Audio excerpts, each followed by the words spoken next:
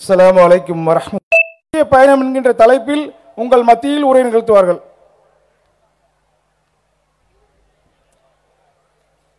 அஸ்ஸலாமு அலைக்கும். இன்னல் ஹம்துலில்லாஹ் நஹ்மதுஹு வ நஸ்தஈனுஹு வ நஸ்தக்ஃபிருஹு வ நஊது பில்லாஹி மின் ஷுரூரி அன்ஃபுஸினா வ மின் ஸய்யிஆத்தி அமாலினா மை யஹ்திஹில்லாஹு ஃபலா முலில்ல லஹு வ மை யுضلل ஃபலா ஹாதிய லஹு وأشهد أن لا إله إلا الله وحده لا شريك له وأشهد أن محمدا عبده ورسوله أما بعد يا أيها الناس اتقوا ربكم الذي خلقكم من نفس واحدة وخلق منها زوجها وبث منهما رجالا كثيرا ونساء واتقوا الله الذي تساءلون به والأرحام إن الله كان عليكم رقيبا يا أيها الذين آمنوا اتقوا الله حق تقاته ولا تموتن إلا وأنتم مسلمون يا أيها الذين آمنوا اتقوا الله وقولوا قولا سديدا يصلح لكم أعمالكم ويغفر لكم ذنوبكم ومن يطع الله ورسوله فقد فاز فوزا عظيما إن أصدق الحديث كتاب الله وخير الهدي هدي محمد وشر الأمور محدثاتها وكل محدثة بدعة وكل بدعة ضلالة وكل ضلالة في النار اللهم صل على محمد وعلى آل محمد كما صليت على إبراهيم وعلى آل إبراهيم إنك حميد مجيد اللهم بارك على محمد وعلى آل محمد كما باركت على إبراهيم وعلى آل إبراهيم إنك حميد مجيد அளவிலா அருளாளனும் நிகரிலா பேரன்புடையவனுமாகிய எல்லாம் வல்ல அல்லாஹுவின் திருப்பெயரால் ஆரம்பம் செய்கின்றேன். அந்த வல்லநாயனின் வற்றா பெருங்கருணை அல்லாஹுவின் இறுதி தூதர் நம் உயிரினும் மேலான நபிகள் நாயகம் ஸல்லல்லாஹு அலைஹி வஸல்லம் அவர்களின் மீதும் அன்னாரின் வழிமுறையை நெறி தவறாமல் பின்பற்றிய உத்தம சத்திய சஹாபாக்கள் மீதும் அனைத்து முஸ்லிம்கள் மீதும் இந்நிகழ்ச்சியிலே பங்கெடுத்திருக்கக்கூடிய அனைவரின் மீதும் என்றென்றும் நின்று நிலவட்டுமாக. அன்பிற்குரிய பெரியோர்களே, தாய்மார்களே, சகோதர சகோதரிகளே, தென்காசி மாவட்டத்தின் சார்பாக நடைபெறக்கூடிய இந்த குடும்பவியல் மாநாட்டிலே சத்திய பாதையில் லட்சிய பயணம் என்ற தலைப்பு எனக்கு தரப்பட்டிருக்கின்றது. அன்பிற்குரிய சகோதரர்களே, தாய்மார்களே, அல்லாஹு ரப்புல் ஆலமீன் இந்த உலகத்தில் வாழக்கூடிய மனித சமுதாயத்தை குடும்பங்களாகவும் குலங்களாகவும் கோத்திரங்களாகவும் அல்லாஹ் படைத்திருக்கின்றான்.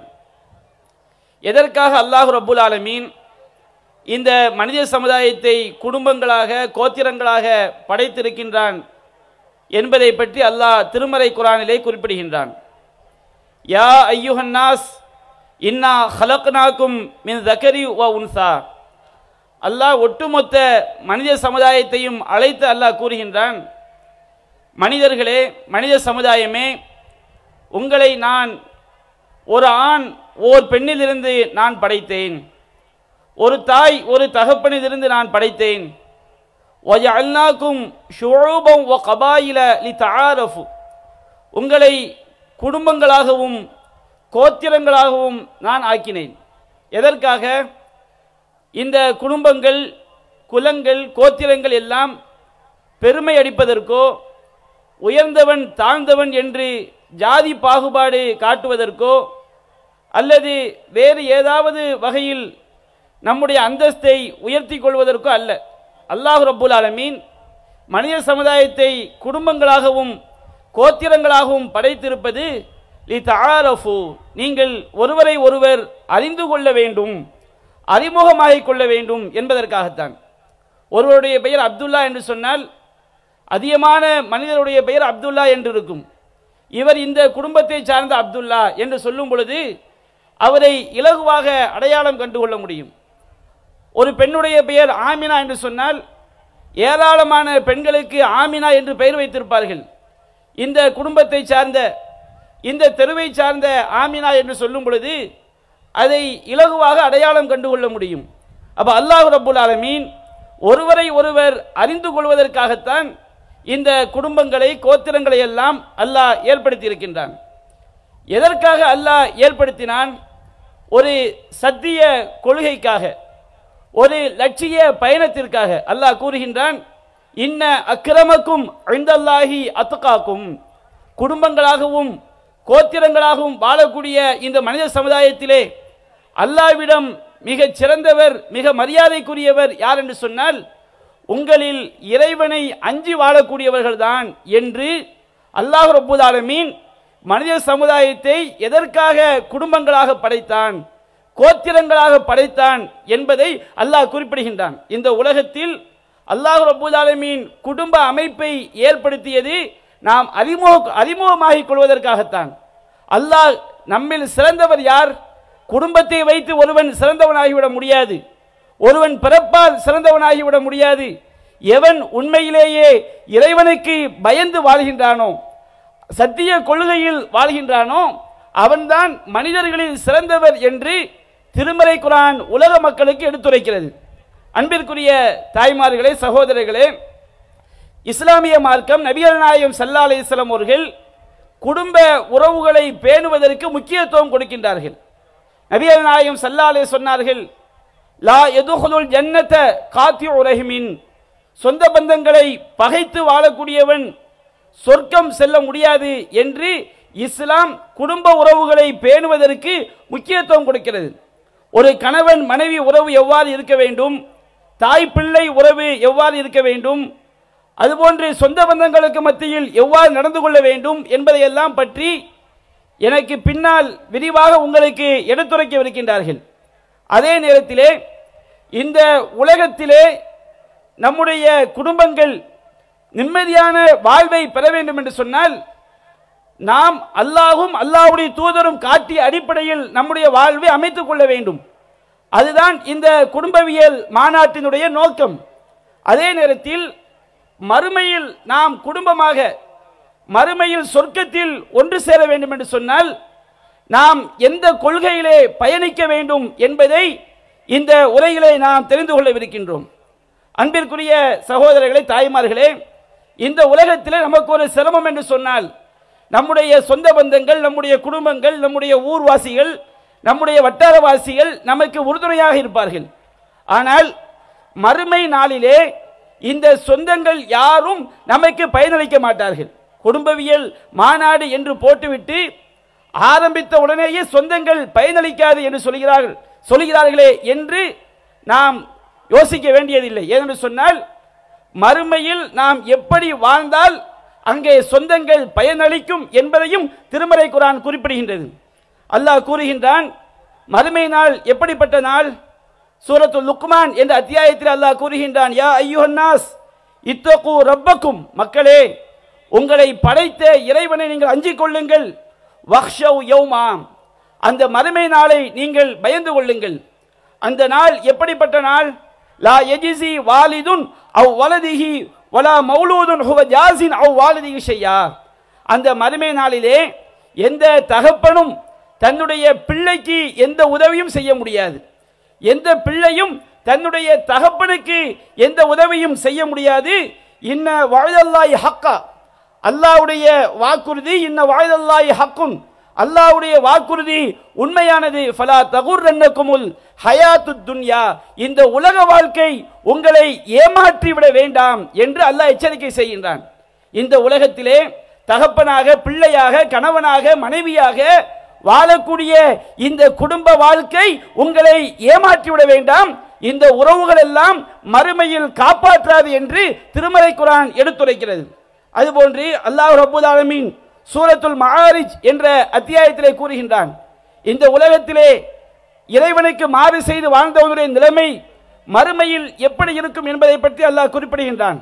வலா யஸ்அலு ஹமீமுன் ஹமீமா, அந்த மறுமை நாளிலே எந்த ஒரு உற்ற நண்பனும் இன்னொரு நண்பனை பற்றி விசாரித்துக் கொள்ள மாட்டார்கள். யுபஸ்ஸரூனஹும், அவர்கள் எடுத்து காட்டப்படுவார்கள். நண்பன் எடுத்து காட்டப்படுவான், தாய் எடுத்து காட்டப்படுவாள், தகப்பன் எடுத்து காட்டப்படுவான், மனைவி எடுத்து காட்டப்படுவார்கள், பிள்ளைகள் எடுத்து காட்டப்படுவார்கள், சொந்த பந்தங்கள் எல்லாம் எடுத்து காட்டப்படுவார்கள். மறுமை நாளையில் அல்லாஹ் எடுத்து காட்டுவான். அப்பொழுது இந்த உலகத்திலே இறைவனுக்கு மாறு செய்து வாழ்ந்த அந்த பாவி நினைப்பான், எவத்துல் முஜ்ரிமு லவ் யஃப்ததி மின் அதாபி யௌமைதின் பி பனீஹ் வ ஸாஹிபதிஹி வ அஹி வ ஃபஸீலதிஹி அல்லதி தூவி வ மன் ஃபில் அர்லி ஜமீஆ சும்ம யுன்ஜி. குற்றவாளி நினைப்பான், இறைவா, இந்த நரக வேதனைக்கு பகரமாக என்னுடைய பிள்ளைகளை நீ நரகத்தில் போட்டுவிடு, என்னுடைய மனைவியை நீ நரகத்தில் போட்டுவிடு, என்னுடைய சகோதரனை நீ நரகத்தில் போட்டுவிடு, என்னை அரவணைத்து வாழ்ந்த சொந்த பந்தங்களை எல்லாம் நரகத்தில் போட்டுவிடு, உலகில் உள்ள அனைவரையும் நரகத்தில் போட்டுவிட்டு அதை வைத்து என்னை காப்பாற்றிவிடு என்று மறுமை நாளிலே பாவி கதறுவான் என அல்லாஹ் எச்சரிக்கை செய்கின்றான். இந்த உலகத்திலே எந்த உறவை நாம் பெரிதாக நினைக்கிறோமோ அந்த உறவு மறுமையில் காப்பாற்றாது. அல்லாஹ் மற்றொரு வசனத்திலே கூறுகின்றான், யௌம யஃபிருல் மர்உ மின் அஹி, அந்த மறுமை நாளிலே ஒவ்வொரு மனிதனும் தன்னுடைய சகோதரனை விட்டும் ஓடுவான். வ உம்மிஹி வ அபீஹி வ ஸாஹிபதிஹி வ பனி, தன்னுடைய தாயை விட்டும் தன்னுடைய தகப்பனை விட்டும் தன்னுடைய மனைவியை விட்டும் தன்னுடைய பிள்ளைகளை விட்டும் மிரண்டோடுவான் மறுமை நாளிலே. லிகுல்லி இம்ரியின் மின்ஹும் யௌமைதின் ஷஅனு யுக்னி, அந்த நாளிலே ஒவ்வொரு மனிதனுக்கும் அவனுடைய நிலை என்னவென்பதுதான் மேலோங்கி இருக்கும் என்று அல்லாஹ் எச்சரிக்கை செய்கின்றான். மறுமை நாளிலே லா யன்ஃபவுல் மாலு வலா பனூன், அந்த நாளிலே செல்வங்கள் காப்பாற்றாது, பிள்ளை குட்டிகள் காப்பாற்றாது. எது காப்பாற்றும்? திருமறை குர்ஆன் அல்லாஹ் சொல்கின்றான், இல்லா மன் அத்தல்லாஹ பிகல்பின் சலீம், மறுமை அல்லாஹ்விடம் எவன் அடிபணியக்கூடிய உள்ளத்தோடு சத்திய கொள்கையில் வாழ்ந்து இறைவனிடம் வருகிறார்களோ அவர்கள்தான் வெற்றிக்குரியவர்கள், அவர்கள்தான் மறுமை வேதனையில் தப்பித்துக் கொள்ள முடியும் என்று அல்லாஹ் ரப்பல் ஆலமீன் எச்சரிக்கை செய்கின்றான். அன்பிற்குரிய சகோதரர்களே, தாய்மார்களே, இந்த உலகத்தில் நாம் நேசிக்கக்கூடிய குடும்பம், நம்முடைய பெற்றோர்கள், நம்முடைய பிள்ளைகள், நம்முடைய சொந்த பந்தங்கள், கணவன் மனைவி அனைவரும் சொர்க்கத்தில் ஒன்று சேர வேண்டும் என்று சொன்னால் அந்த குடும்பம் இந்த உலகத்திலே அவர்கள் செல்ல வேண்டிய பாதை ஏகத்துவ பாதை. நபிகள் நாயகம் ஸல்லல்லாஹு அலைஹி வஸல்லம் அவர்களுக்கு அல்லாஹ் இறக்கிய முதல் உத்தரவு என்ன தெரியுமா? இந்த சத்திய கொள்கையை தன்னுடைய குடும்பங்களுக்கு எடுத்துச் சொல்ல வேண்டும் என்பதுதான். சஹீஹுல் புகாரியிலே 4770வது ஹதீஸாக பதிவு செய்யப்பட்டிருக்கிறது. நபிகள் நாயகத்திற்கு அல்லாஹ் உத்தரவிடுகின்றான், நபிகள் நாயகமே, வஅன்திர் அஷீரத்தகல் அக்ரபீன், உன்னுடைய நெருங்கிய சொந்த பந்தங்களை, உங்களுடைய நெருங்கிய குடும்ப உறவுகளை நீங்கள் எச்சரிக்கை செய்யுங்கள், அவர்களுக்கு சத்தியத்தை எடுத்துச் சொல்லுங்கள் என்று நபிகள் நாயகத்திற்கு அல்லாஹ் போட்ட முதல் உத்தரவு. அவர்கள் இறை தூதர் பணியை செய்ய ஆரம்பிக்கும் பொழுது அவர்களுக்குரிய முதல் உத்தரவு என்ன? உங்களுடைய சொந்த பந்தங்களுக்கு, நெருங்கிய உறவுகளுக்கு நீங்கள் எடுத்துச் சொல்லுங்கள். நபிகள் நாயகம் ஸல்லல்லாஹு அலைஹி வஸல்லம் அவர்கள் தன்னுடைய சொந்த பந்தங்களை எல்லாம் சஃபா மலை குன்றின் அருகிலே ஒன்று திரட்டுகிறார்கள். ஒன்று திரட்டி நபிகள் நாயகம் கேட்கின்றார்கள், அரைத்தக்கும், நீங்கள் என்ன கருதுகிறீர்கள்? இந்த கணவாயிலே ஒரு குதிரைப்படை உங்களை திடீரென்று தாக்க வருகிறது என்று நான் சொன்னால் நீங்கள் அதை நம்புவீர்களா? என்னை உண்மையாளர் என்று கருதுவீர்களா கேட்கிறாங்க நபிகள் நாயகம் ஸல்லல்லாஹு அலைஹி வஸல்லம் அவர்கள். தன்னுடைய குடும்பத்தை எல்லாம், குறைஷி குடும்பத்தை எல்லாம் ஒன்று திரட்டி வைத்துக் கொண்டு அங்கே குறைஷி குடும்பம் இருக்கிறார்கள். அங்கே நபிகள் நாயகத்துடைய தந்தை உடன் பிறந்த சகோதரி, நபிகள் நாயகத்துடைய மாமி அன்னை சஃபியா ரலியல்லாஹு அன்ஹா இருக்கின்றார்கள். நபிகள் நாயகத்துடைய சிறிய தந்தை அப்பாஸ் ரலியல்லாஹு அன்ஹு அவர்கள் இருக்கிறார்கள். நபிகள் நாயகத்துடைய மகள் அன்னை ஃபாத்திமா ரலியல்லாஹு அன்ஹா இருக்கிறார்கள். நபிகள் நாயகத்துடைய குடும்பமே அங்கே ஒன்று திரண்டு இருக்கிறது.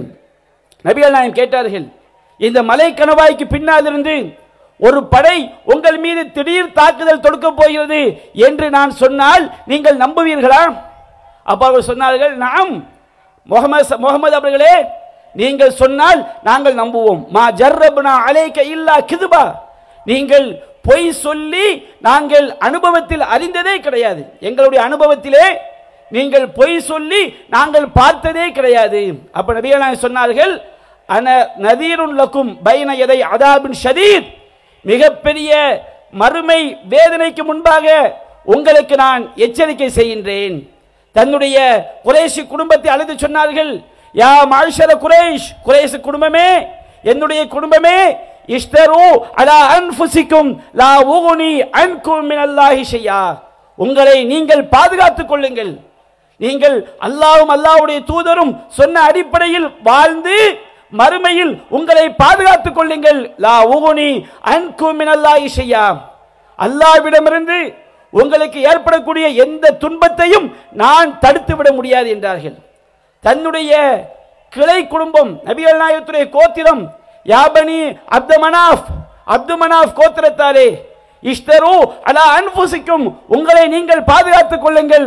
லா உகுனி அன்கும் மினல்லாஹி ஷையா, மறுமையில் நாளை மறுமையிலே நீங்கள் நரகத்திற்குள்ளாகி விட்டால் அல்லாஹ்விடமிருந்து உங்களுக்கு ஏற்படக்கூடிய எந்த ஒரு கஷ்டத்தையும் நான் தடுத்து விட முடியாது என்று சொன்னார்கள். தன்னுடைய மாமி தகப்பன் உடன் பிறந்த சகோதரி அன்னை சஃபியா ரலியல்லாஹு அன்ஹா அவர்கள் சொன்னார்கள், யா சஃபியா அம்மத ரசூலில்லாஹ், ரசூலுல்லாஹ்வுடைய மாமி சஃபியாவே, இஷ்தரி அலா அன்ஃபுசிக், உன்னை நீங்களே பாதுகாத்துக் கொள்ளுங்கள். லா உகுனி அன்கி மினல்லாஹி ஷையா, அல்லாஹ்விடமிருந்து உங்களுக்கு ஏற்படக்கூடிய எந்த ஒன்றையும் நான் மறுமையில் தடுத்து விட முடியாது.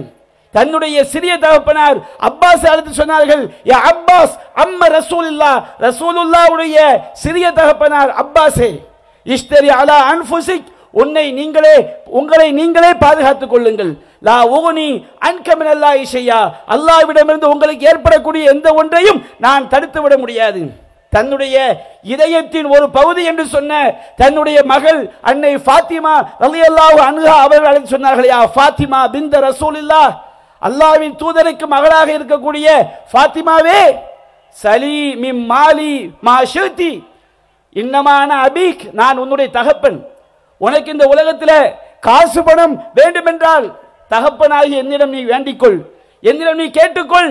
ஆனால் இஷ்தரி அலா அன்ஃபுசிக், உன்னை நீயே பாதுகாத்துக்கொள். லா உகுனி அன்கி மினல்லாஹி ஷையா, நாளை மறுமையிலே அல்லாஹ்விடமிருந்து உனக்கு ஏற்படக்கூடிய எந்த ஒன்றையும் நான் தடுத்து விட முடியாது என்று சொன்னார்கள்.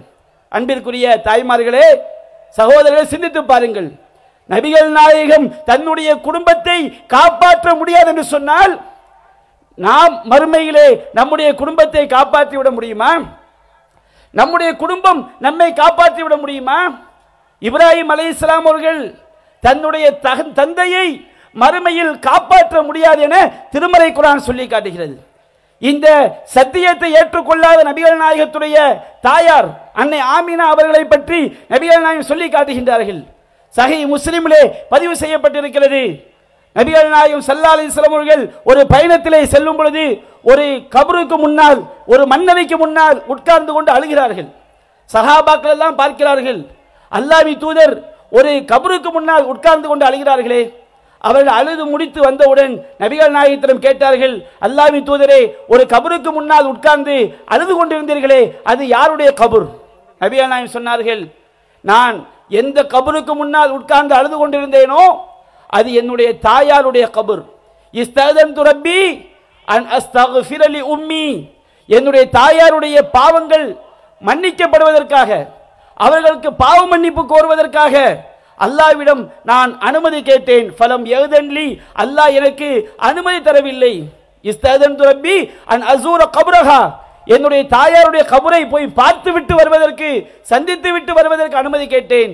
அதற்கு அல்லாஹ் எனக்கு அனுமதி கொடுத்தான். நபியால் நான் சொல்லிவிட்டு அவர்கள் ஓதி காட்டுகிறார்கள், மாக்கானது நபியி வல்லதீன ஆமனு ஐயஸ்தக்ஃபிரு லில் முஷ்ரிகீன், நபியாக இருந்தாலும் சரி, ஈமான் கொண்ட யாராக இருந்தாலும் சரி, யாரெல்லாம் தௌஹீத் கொள்கையை பின்பற்றாமல் இணை வைத்த நிலையில் மரணித்து விடுகிறார்களோ அவர்களுக்கு பாவ மன்னிப்பு தேடுவது ஹராம் என்ற அந்த திருமறை வசனத்தை ஓதி காட்டுகின்றார்கள். வலவு கானு உலில் குர்பா, அவர்கள் நெருங்கிய உறவினர்களாக இருந்தாலும் சரி, நெருங்கிய உறவாக இருந்தாலும் சரி.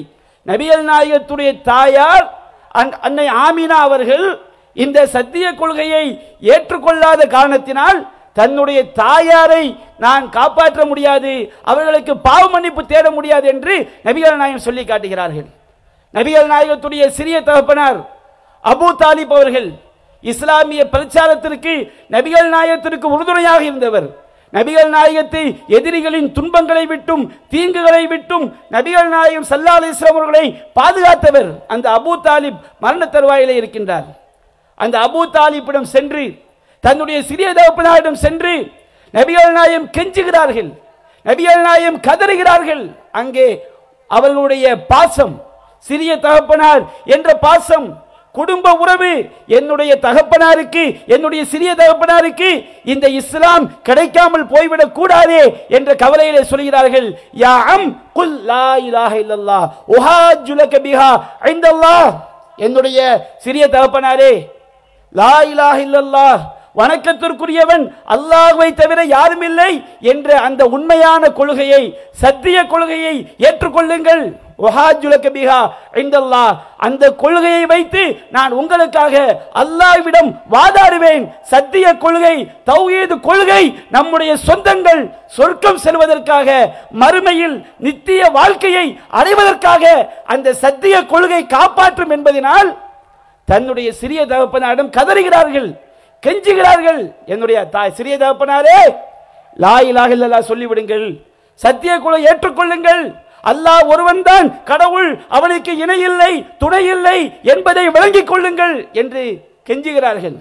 அபூ ஜஹில் அங்கே உட்கார்ந்து கொண்டு, இன்னொரு உறவும் உட்கார்ந்து சொல்கிறார்கள் அபூ தாலிபை பார்த்து, அபூ தாலிப் அவர்களே, அதர்கபு அன் மில்லத்தி அப்துல் முத்தலிப், உங்களுடைய தகப்பனார் அப்துல் முத்தலிப் எந்த கொள்கையில இருந்தாரோ, எந்த பாரம்பரியத்திலே இருந்தாரோ அதை நீங்கள் மறுக்க போகிறீர்களா, வெறுக்க போகிறீர்களா? அவர்கள் உலக பாரம்பரியத்தை பார்த்தார்கள், நபிகள் நாயகம் மறுமை பாரம்பரியத்தை பார்த்தார்கள், அவர்கள் இந்த உலக லட்சியத்தை பார்த்தார்கள். நபிகள் நாயகம் ஸல்லல்லாஹு அலைஹி வஸல்லம் அவர்கள் தன்னுடைய சொந்த பந்தங்களுக்கு மறுமை வெற்றியை பார்த்தார்கள்.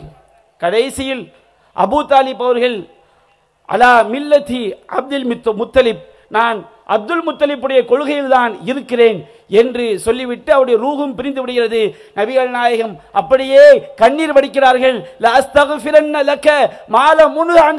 அல்லாஹ் என்னை தடுக்கின்றவரை உங்களுக்காக பாவ மன்னிப்பு தேடுவேன் என்று சொல்லும் பொழுது அல்லாஹ் திருமறை வசனத்தை இறக்கி வைக்கின்றான்.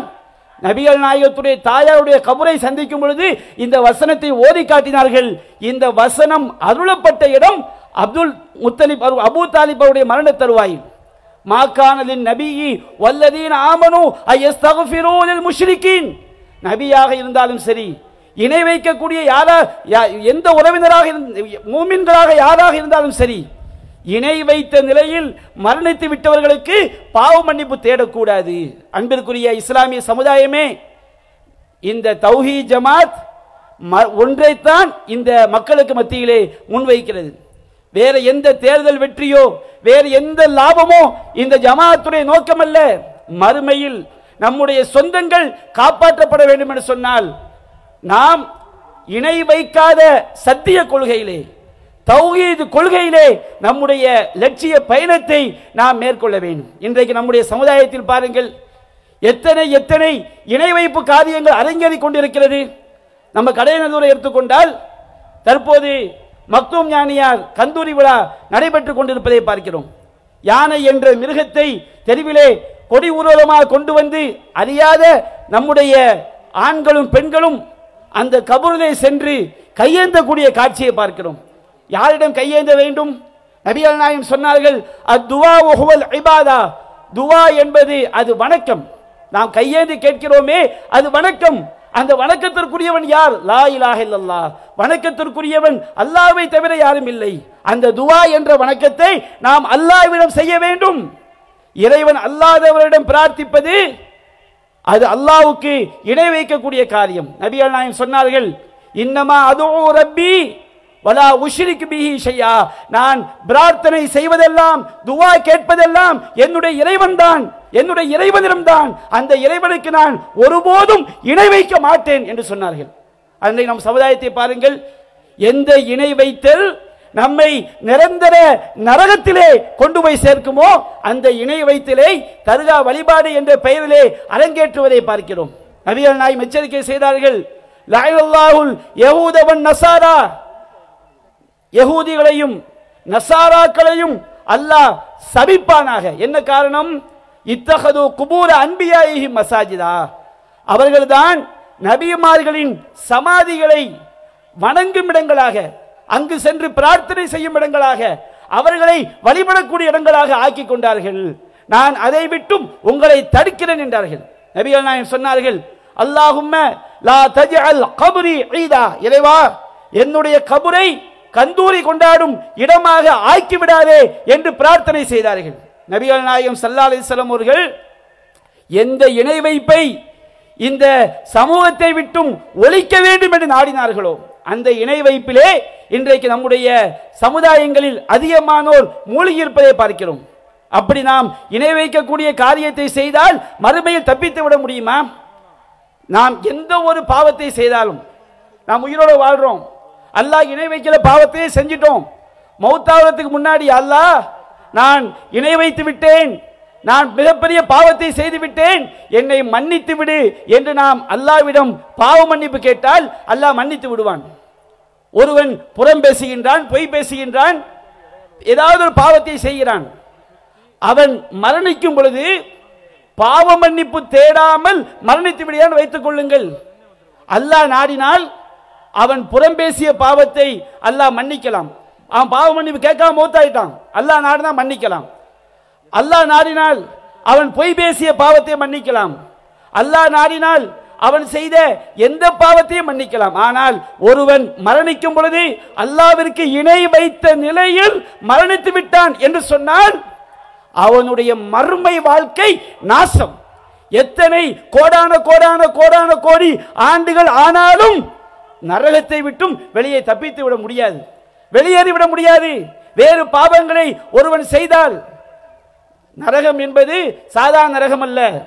அல்லாஹ் எச்சரிக்கை செய்கின்றான், யா அய்யுஹல்லதீன ஆமனூ கு அன்ஃபுஸக்கும் வ அஹ்லீக்கும் நாரா, ஈமான் கொண்டவர்களே உங்களையும் உங்கள் குடும்பத்தார்களையும் நரக நெருப்பை விட்டு பாதுகாத்துக் கொள்ளுங்கள். வகூதுஹன் நாஸ் வல் ஹிஜாரா, அந்த நரகத்துடைய எரிபொருள் மனிதர்கள், கற்கள் என்று அல்லாஹ் சொல்லி காட்டுகின்றான். அலைஹா மலாயிகத்துன் கிலாலுன் ஷிதாதுன், அந்த நரகத்திலே கல் நெஞ்சம் கொண்ட கடினத்தன்மை கொண்ட மலக்குமார்கள் இருக்கிறார்கள். லா யஸூனல்லாஹ மா அமரஹும் வ யஃஅலூன மா யுமரூன், அவர்கள் அல்லாஹ் கட்டளையிட்டதில் மாறு செய்யவே மாட்டார்கள், அல்லாஹ் சொன்னதை மட்டும்தான் செய்வார்கள். அல்லாஹ் நரகத்தை விட்டும் நம்முடைய குடும்பங்களை பாதுகாக்க வேண்டும் என்று அல்லாஹ் எச்சரிக்கை செய்கிறான். அல்லாஹ்க்கு இணை கற்பித்த நிலையில் மரணித்து விட்டால் வமை யுஷ்ரிக் பில்லாஹி ஃபகத் ஹர்ரமல்லாஹு அலைஹில் ஜன்னah, யார் அல்லாஹ்விற்கு இணை வைக்கிறானோ அவனுக்கு அல்லாஹ் சொர்க்கத்தை ஹராமாக்கி விட்டான். இன்னல்லாஹ லா யக்ஃபிரு அய்யுஷ்ரக பிஹி, அல்லாஹ் அவனுக்கு இணை வைக்கப்படுவதை மன்னிக்கவே மாட்டான். வயக்ஃபிரு மா தூன ذلك லிமன் யஷா, அது அல்லாஹ் பாவங்களை தான் நாடியோருக்கு அல்லாஹ் மன்னிப்பான். அல்லாஹ்க்கு இணை வைப்பவன் மிகப்பெரிய வழிகேடன் என்று அல்லாஹ் சொல்லி காட்டுகின்றான். லுக்மான் அலைஹிஸ்ஸலாம் அவர்கள் தன்னுடைய மகனுக்கு சொன்னார்கள், யா புனைய லா துஷ்ரிக் பில்லாஹ், என்னுடைய மகனே அல்லாஹ்விற்கு இணை கற்பித்து விடாதே, இன்ன ஷிர்க லظுல்முன் அதீம், அல்லாஹ்விற்கு இணை வைத்தல் மாபெரும் அநியாயம் என்று எச்சரிக்கை செய்தார்கள். நம்முடைய சமுதாயத்தை பாருங்கள், தர்கா வழிபாடு என்ற பெயரிலே இணை வைப்பு கலாச்சாரத்திலே மூழ்கி இருப்பதை பார்க்கிறோம். நபிகள் நாயகம் சொன்னார்கள், மன் அல்லக தமீமத்தன் ஃபகத் அஷ்ரக, யார் தாயத்தை தொங்க விடுகிறானோ அவன் அல்லாஹ்விற்கு இணை கற்பித்து விட்டான் என்றார்கள். இன்றைக்கு தாயத்து போடக்கூடிய கலாச்சாரம் இருக்கிறதா இல்லையா? இன்ப துன்பங்களை விட்டும் நமக்கு இன்பத்தை தருபவனும் துன்பத்தை அகற்றுபவனும் அல்லாஹ் ரப்பல் ஆலமீன். திருமறை குர்ஆன் எத்தனை வசனங்கள் பேசுகிறது, ஆனால் தாயத்தின் மீது நம்பிக்கை வைக்கக்கூடிய மக்களாக இருக்கிறோம். வீடுகளிலே 4 மூலைகளிலும் பாட்டல்களை தொங்க விட்டு வைத்திருக்கிறோம். எதுக்கு?